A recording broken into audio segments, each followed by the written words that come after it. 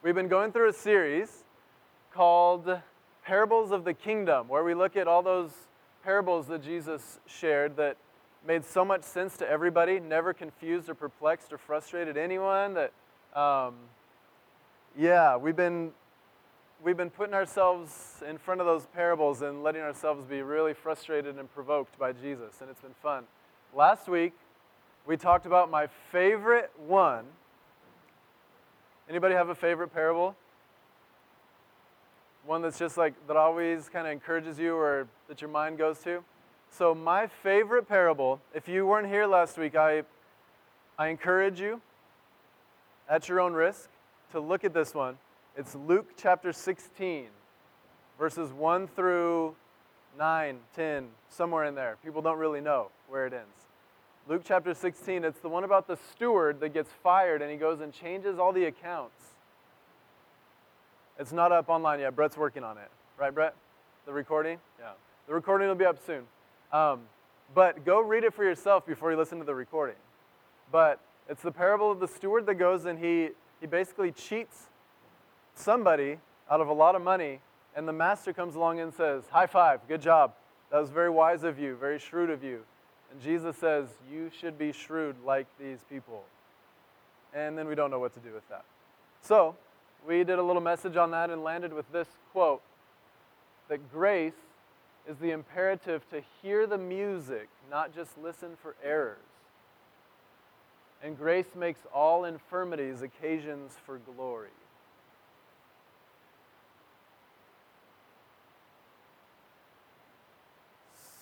So that was last week. And now this week, I've managed to do what I seem to do often, which is get myself in way over my head with a parable that I think is going to be easy and fun and straightforward, and then I realize after about 5 minutes, what was I thinking? But it's too late to backtrack and get out from under it. So I thought, what would be fun is to talk about the parable of the sower. One of the reasons I thought that'd be fun is because the interpretation to the parable is actually right there in Scripture. It's one of two that has the interpretation there for us, except that most scholars believe that we have no idea what it really originally meant. So, I'll say this. I'm going to try to talk about the parable of the sower. I'm probably not going to do it well. And we're going to try not to muddy the waters too much. I'll throw out a few ideas. I'm going to land with something that I think is the most exciting to me about it. But then we're going to have time to connect with one another and say, all right, Holy Spirit, what are you doing with the kingdom seeds you've planted in us, and how are we doing in participating with that process? That's where we're going this morning. So, parable of the sower, are you familiar with it? Anybody? Kind of. Too familiar, maybe? It's in Matthew 13. And we're going to just blast through, for the sake of time, we're going to blast through what Matthew has to say about it. We're going to look at Matthew's version. So, that day, Jesus went out of the house. That day is referring to the day that Jesus is basically getting tons of pushback and rejection from his family after stepping into ministry and revealing himself and doing all these miracles. And people aren't liking it like they thought they would. So tons of pushback, resistance. It says, that day he went out of the house and sat down beside the lake.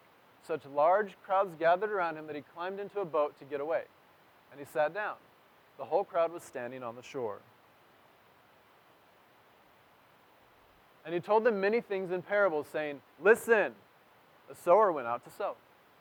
And as he sowed, some seeds fell on the path, and the birds came and ate them up. Other seeds fell on rocky ground, where they did not have much soil, and they sprang up quickly, since they had no depth of soil. But when the sun rose, they were scorched, and since they had no root, they withered away. Other seeds fell among thorns, and the thorns grew up and choked them.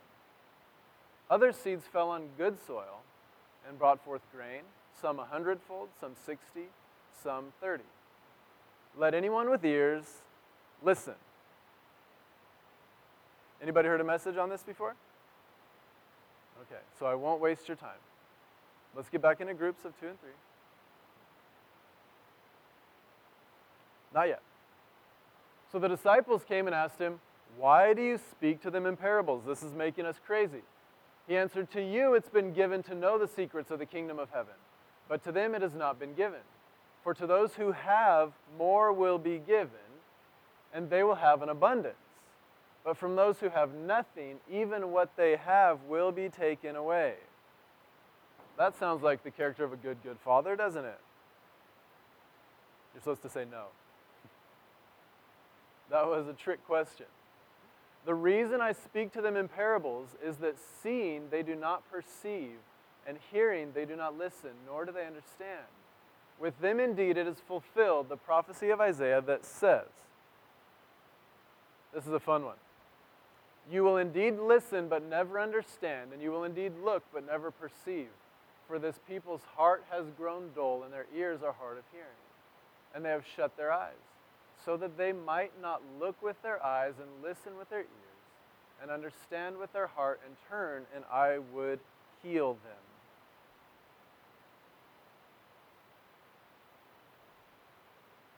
Those are some heavy lines there. How many of you have ever come across that and not really known what to do with it in light of a Bible that says that God is good, and for humans to know God's goodness and to know the Father's heart? Why on earth would a good father reveal things so that people, or conceal things so that people would not turn and be healed? Anybody ever wondered about that? I think one of the biggest problems in the way we understand Scripture, the way we come at Scripture, is that we often confuse the prescriptive with the descriptive. And what I want to propose with this is that Jesus is not saying something prescriptive. I do not want them to understand because I do not want to heal them. And Jesus is saying something descriptive. They won't open their ears and see the way I want them to see. And unfortunately for them, they will not turn their hearts to me and be healed. And there's a grief underlying the voice of Jesus, not an anger or a, I guess, even command or imperative. Does that make sense? And so Jesus isn't saying this is how I want it to be. He's saying this is how it is.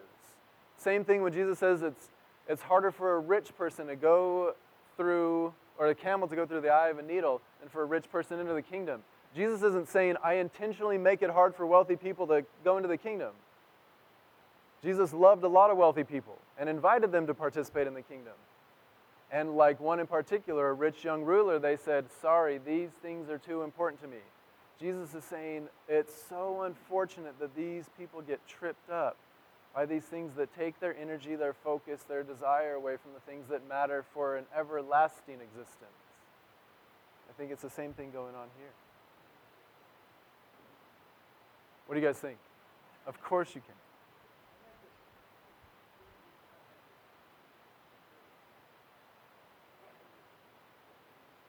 Mike, will you a little bit louder, because I don't think Franny can hear you. And she needs to hear this. Maybe. Exactly. I told Mike to speak louder so you could hear.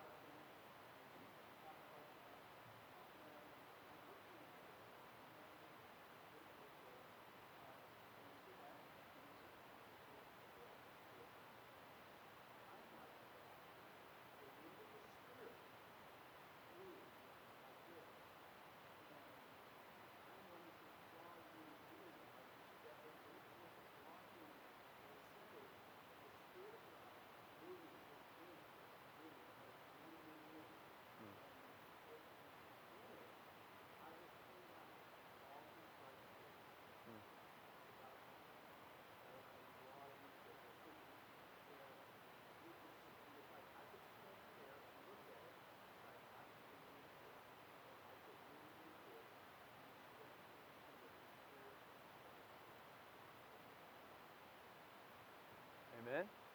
Yeah. That's a great parable upon a parable there. That's a great picture.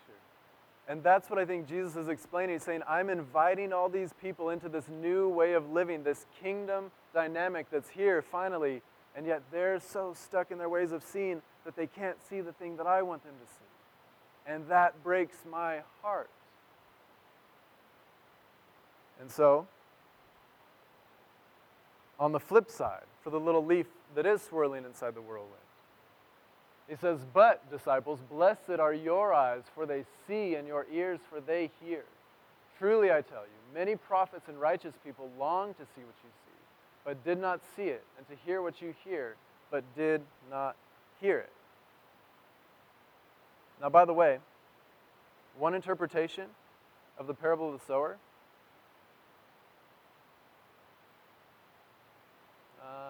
is that it?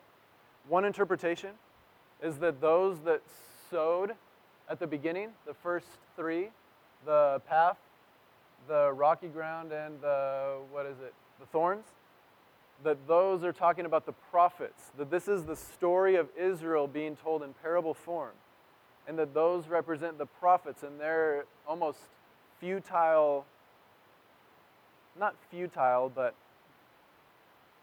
less effective ways of sowing the kingdom and bringing God's dreams to reality.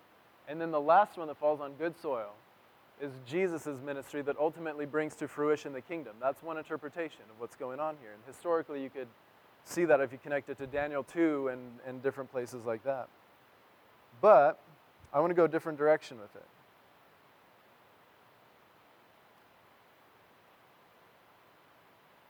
So this is Jesus' interpretation. At least Matthew's. Am I on the right one? That looks right? Hear then the parable of the sower. When anyone hears the word of the kingdom and does not understand it, the evil one comes and snatches away what is sown in the heart. This is what was sown on the path. So the sown on the path is evil, comes and takes it away, so it doesn't bear fruit. As for what was sown on the rocky ground, this is the one who hears the word and immediately receives it with joy. Yet such person has no root. Larry once made the comparison between a mushroom and an oak tree. We often like mushroom faith, don't we? Because it's quick and you see growth immediately. But what was the thing? You kick it and you end up with dust. You kick an oak tree, you end up with a cast on your foot. Such a person has no root, but endures only for a while. And when trouble or persecution arises on account of the word of the kingdom, that person immediately falls away. As for what was sown among thorns, this is the one who hears the word, but the cares of the world and the lure of wealth choke the word, and it yields nothing. Doesn't that remind you of many people that Jesus came and summoned and invited? And they said, sorry, let me go do this, let me go do that, let me go do this. And Jesus says, okay, that's your call. Let me go bury my father. Let me go take care of this. Let me go do this. But as for what was sown on good soil, this is the one who hears the word and understands it, who indeed bears fruit and yields, in one case 100-fold, in another 60, and in another 30. Okay. So isn't that nice that Jesus did all the heavy lifting for me? He gave the interpretation right there. Now, I want us to think about something. What is the seed? It says that the seed that was sown was the word of the kingdom. Okay? How many of you think that the point of this parable is about how we, well, let me put it this way. The question is often, which soil are you, right? Isn't the question we come away with from this parable, which soil are you? But what if a different question is, how effective is the seed regardless of what happens?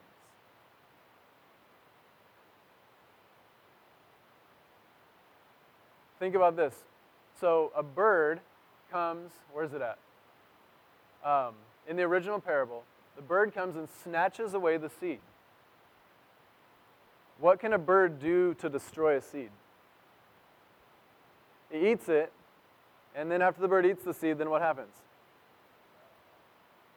What's that? It's stratified? What does that mean, Mr. Landscape? Does it ever come back out? Yes, it does. Have you ever had an experience where the evil one tries to take something away from you, and it actually goes through a process and God makes it turn out more beautiful on the other side? No, never, right?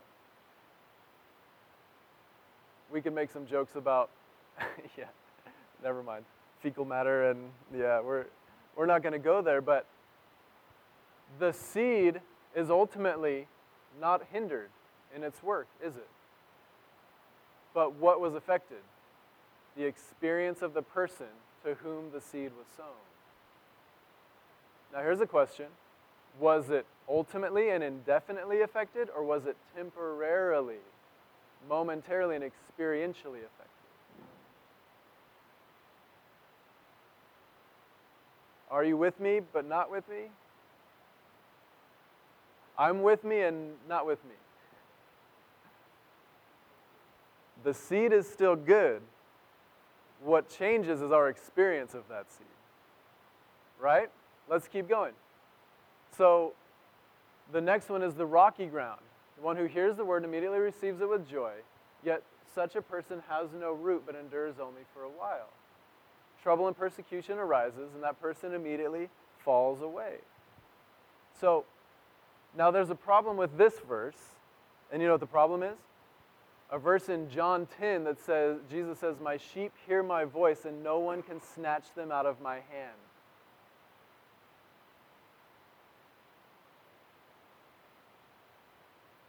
This parable bumps us up against some theological conundrums, because often we see this parable, at least for me, we see this parable as talking about that only the people that qualify as the last soil are the ones that really get to enjoy the fruits of the kingdom. But I would propose that maybe that's not the case. Oh man, so much to say, so little time. So let's do this quickly, if we can. Let's back out, let's zoom out of this parable, away from the parable itself within Matthew 13, and let's look at this parable in light of the whole arc of Scripture and ask this question. Who is a seed that is a word that was sown into the world? I gave my answer away because I said who.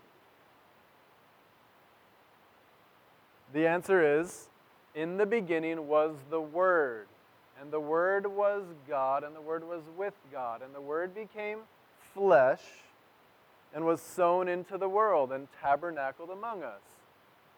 Did that seed ultimately fulfill His purposes in bringing you to the table of the wedding banquet of the Father, Son, and Holy Spirit that you will one day experience? So this parable is about how we experience that. To what degree do we experience what Jesus has already done in this life? Let me play with that a little bit.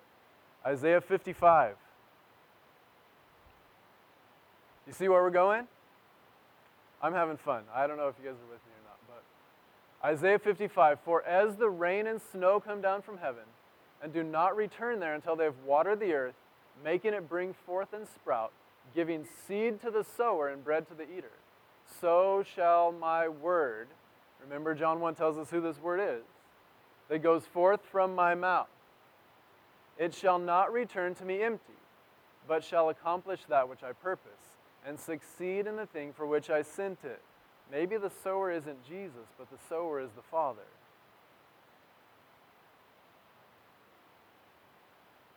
Now, this one is still fun. There's a second part here. "For you shall go out in joy and be led back in peace. The mountains and hills before you shall burst into song, and all the trees of the field shall clap their hands. Instead of the thorn shall come up the cypress, instead of the briar shall come up the myrtle. And it shall be to the Lord for a memorial, an everlasting sign that shall not be cut off." It's a picture of the kingdom becoming reality, of the curse of Genesis 2 and 3, which, by the way, were descriptive, not prescriptive. God says, "Adam, because you have done this, this will be the consequence. Eve, because you have done this. Satan, because you have done this. this is what's going to happen to the world. Isaiah 55 describes the reversal of what was lost, broken, damaged in Genesis 2 and 3. It says, that will be undone and restored through the word that comes forth from my mouth into your life. To what degree will you cooperate with that action is the question of the parable of the sower. Oh, man.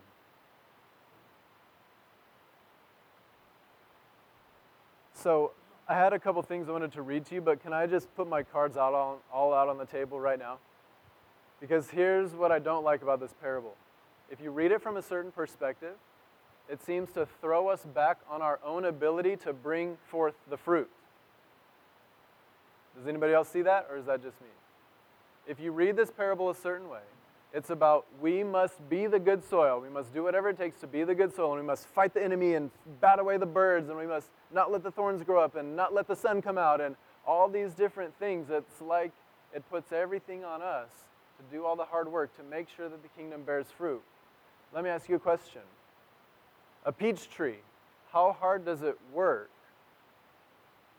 once that pit is planted and the environment is right? Does it have to do work to grow peaches, or does it have to simply do what it's already designed to do and not hinder that process? Does that make sense? It has to be sown, but it's going to happen, and the only way it will not happen is if something gets in the way. Are you with me? So this parable, I think, is about the things that impede the fruitfulness of the kingdom coming forward, not the things that we need to do in order to bring forth fruit. Can I say that again? Because I have a feeling I just stumbled onto something big, at least for myself. This parable is not about what we need to do to bring forth fruit. It's about the things that can impede that fruit from coming to fruition. There's a difference there, isn't there? Here's another way to look at that scripturally. This is how Paul saw it. I am confident about this.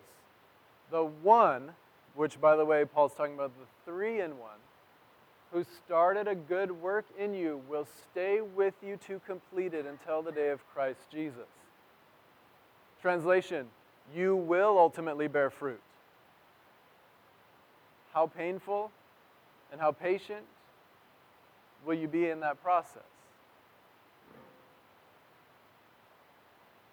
Are you with me? Let me read you this real fast and then we'll just kind of respond real quick. This really excited me. Again, Robert Capon. This parable does indeed call for a response from us, but that response is to be one that is appropriate not to the accomplishing of a work, but to the bearing of fruit. The goal it sets for us is not the amassing of deeds, good or bad, but simply the unimpeded experiencing of our own life as the Word abundantly bestows it upon us.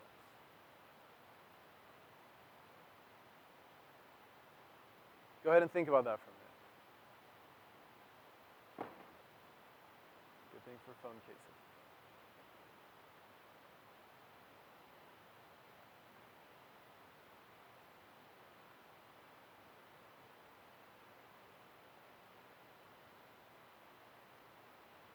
Some of your minds work quicker than others. So if you already get it, pray for the rest of us.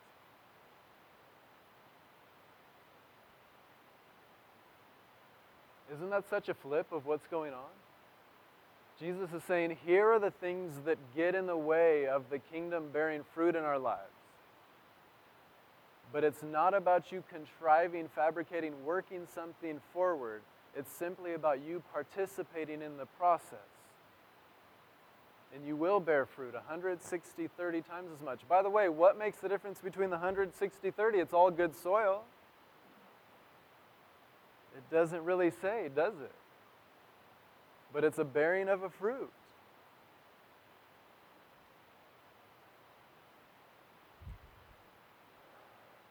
I need to read you something real quick that helps make more sense of this.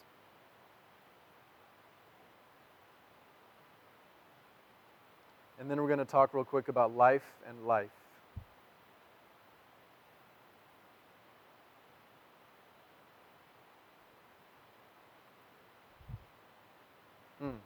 Okay. I'm just going to read a couple snippets from this. The snatching of the word by the devil, the evil one, and the rejection of it by the shallow, and the choking of it by the worldly, all take place within the working of the kingdom, not prior to it or outside of it. It is the word, capital W, alone, and not the interference with it that finally counts. The seed will do what the seed will do. True enough, and fittingly enough, the most obvious point in the whole parable is that the fullest enjoyment of the fruitfulness of the word is available only to those who interfere with it least. Did you catch that? The fullest enjoyment of the fruitfulness of the word is available only to those who interfere with it least. But even in making that point, Jesus still hammers away at the sovereignty and sole effectiveness of the word. Those on the good ground, he says, are those who simply hear it, accept it, and bear fruit. Some 30, 60, and some 100-fold. It's not that they do anything, you see. Rather, it's that they don't do things that get in the word's way. It's the word and the word alone that does the rest. Are we having fun yet? The whole purpose of the coming of the word into the world is to produce people in whom the power of the kingdom will bear fruit.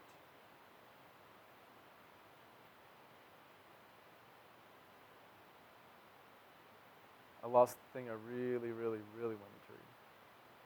But we decide through our response not whether the word will achieve his purposes, but whether or not we will enjoy this achievement or find ourselves in opposition to it. Now here it is. Okay. This was the one I was looking for the whole time. Sometimes you have to go through the thing to get to the thing that's really the thing. So thank you for your patience as we try to bear fruit. For a plant, the failure to bear fruit is not a punishment visited on it by the seed. Okay? For a plant, the failure to bear fruit is not a punishment visited on it by the seed, but an unhappy declination on the plant's part from what the seed had in mind for it. It is a missing of its own fullness, its own maturity, even in some deep sense of its own life. So too with us. If we make deficient responses to the word, we do not simply get ourselves in trouble. Okay? If you only hear one thing this morning, hear this. We do not simply get ourselves in trouble. We fail to become ourselves at all.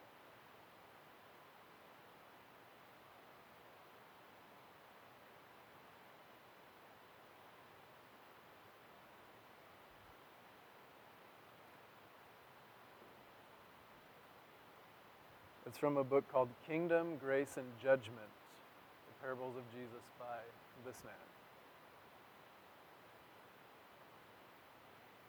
Okay. I don't know where to go from there, except to talk about life. Because we all have existence. But Scripture talks about two kinds of life, and this is what the seed is talking about. There's a Greek word that we translate life. In the New Testament, it's the word bios, from which we get words like biology. And I'm sure there are more. Bios simply means existence, life on its most ordinary plane. But there's another word for life, and I think this is the thing that Jesus has come to sow into our lives and through which we are called to participate. And it's this word Zoe. And when Jesus talked about life abundantly, the life of the ages, eternal life, he's talking about this Zoe kind of life that's life overflowing, life to the full, life brimming over with goodness, joy, and delight, found in the midst of bios life. What I believe Jesus is up to is he's sowing that seed of Zoe life into us and saying, will you participate in the flourishing of this? Now, here's an example.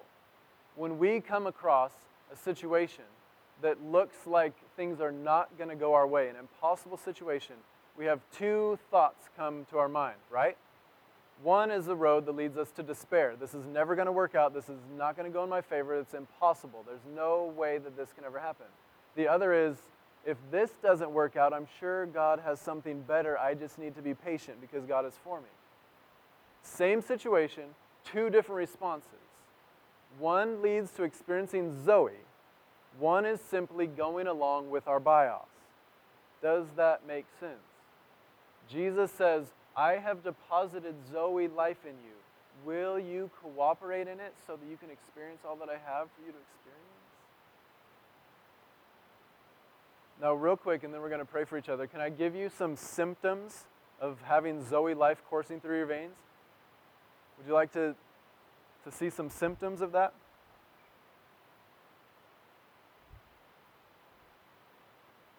First symptom of Zoe life, desiring good for all people.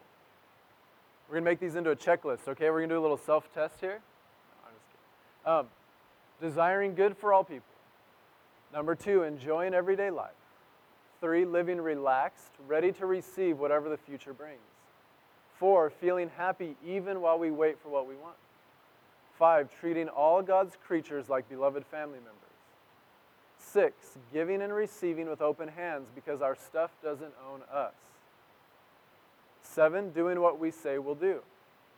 8, taking care not to hurt those we are capable of hurting. And 9, behaving according to well thought out choices rather than according to the moment by moment fluctuations of brain chemistry. Does anybody know where this list came from? This is a translation, a paraphrase by a Facebook friend of mine of Galatians 5:22 and 23, the list of the fruit of the Spirit. Isn't that the kind of fruit that Jesus came that the Holy Spirit might cultivate in our lives? And so Jesus says, here, you want to know how to cultivate, how to bear this fruit? I'll tell you, it's really complicated. Abide in me because I can't not bear fruit. And we're like, Jesus, why do you have to make that so simple and why do we have to make it so complicated?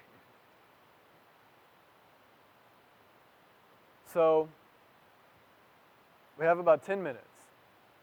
I probably didn't change your perspective on the parable of the sower. You probably feel dumber now after hearing whatever just happened. I don't know.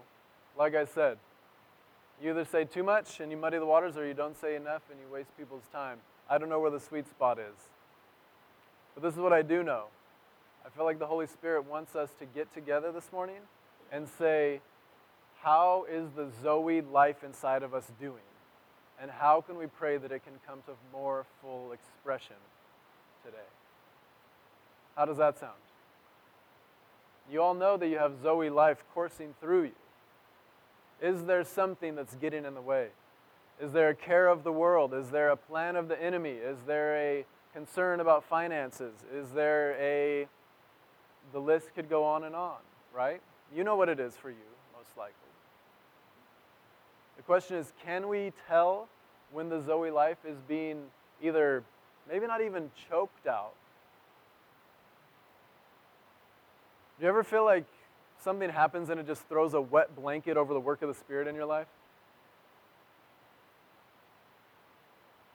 So we're going to come together and pray for each other and say, all right, Zoe life, what do you want to do so that the kingdom can come to fuller fruition in our life today, in our relationships, our families, our jobs, in our conversations?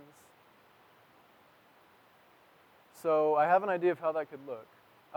Before we do that, I want to give just 1 minute to see if anybody has anything to add to this, a clarification, a objection, this is a good way we can respond together. I'm kind of in a hurry because I really want you to pray. Betty Fry, what do you think?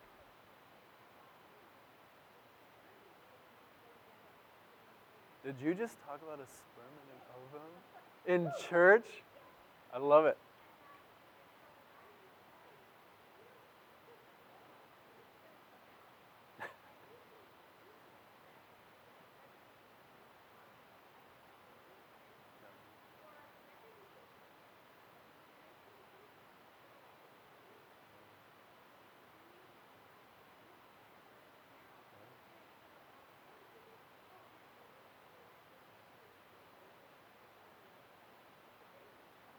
Right.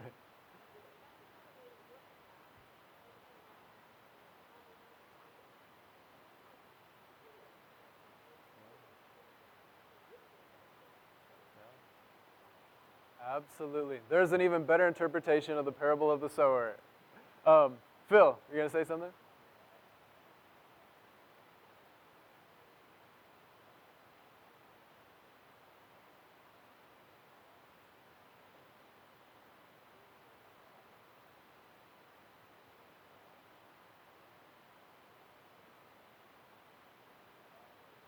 Hmm.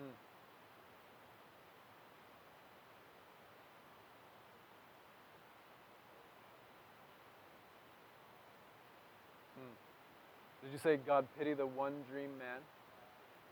Hmm. Hmm. Yeah. Awesome. Thank you. So, yeah, really quick before this, Christine. Um, do you see what I'm trying to say about the parable of the sower? Because I have so much swimming in my head. But what is the seed up to in our lives? And this is the picture I have. Have you ever been walking along and in the concrete you see like sidewalk and there's a crack in the concrete and there's a weed breaking through it? And you're like, how on earth did that weed get through there? And one of my friends once said, life is determined to live. But there are other forces that try to concrete over our life, don't they? So this is a process of awareness of what's going on and how do we let that life burst forth instead of impeding it. So, Christy, what are you going to say? Well said. Yeah, absolutely. Aren't parables fun in their frustration? So, some of you are new here, and you might not know anybody, and you might not be familiar sitting and praying with a stranger. Well, there's a couple things you can do about that. Feel free to go at this point if you really feel that uncomfortable doing it, or you could introduce yourself and they're no longer a stranger. Or you could look around and find somebody that just looks really safe. You can tell by their face. So I'll point out to you a few of the really unsafe people here. So I'm not going to say Carl's name. Carl's safe. But hey, yeah, that's right. So get with a couple people that you feel comfortable with or think you might feel comfortable with. Don't feel obligated to participate in this. You might just sit and listen. You might go grab some more donuts. But at this point, what we're going to do is we're going to engage, we're going to practice, because here's the thing I realized about this parable, really quick, okay? Last thought. I forgot I wanted to say this. The word understand happens twice in the parable. The word understand. The first one is about they hear the word and don't understand it, is how the enemy comes and snatches it away. The last ones that bear fruit, they understand it. The Greek word for understand is this word synemi, and it has nothing to do with cognitive understanding on its own. It literally has this nuance of it comes in and it comes out. Think about the word sin, synthesis, S-Y-N, synergy, with, Amy, to send out. It's this idea of it takes the thing and it sends it out. The parable is about those of us that get this thing and only let it resonate and bounce around here and don't do anything with it. Something is lost. But as we give it expression, it bears fruit. That's the kind of understanding Jesus was going for. So that's what we're doing here, a deeper kind of understanding. So get with a couple people. Nina, do you want to pray or play? We can put music on from the back, or we can have you come back up. It's your choice. Don't feel put on the spot. So Nina chooses to play. So get with a couple people and just share what this stirs in you, stokes in you, and how would you like prayer from somebody? Is there something choking out the Zoe life of the Spirit in your life? Is there something distracting you, draining your energy? Is there something weighing on you? Is there something, I don't even know what the thing might be. But let's just listen to the Holy Spirit and each other and pray. Okay? So go ahead and get in groups now, and we'll do that. If you don't know somebody, then make a friend.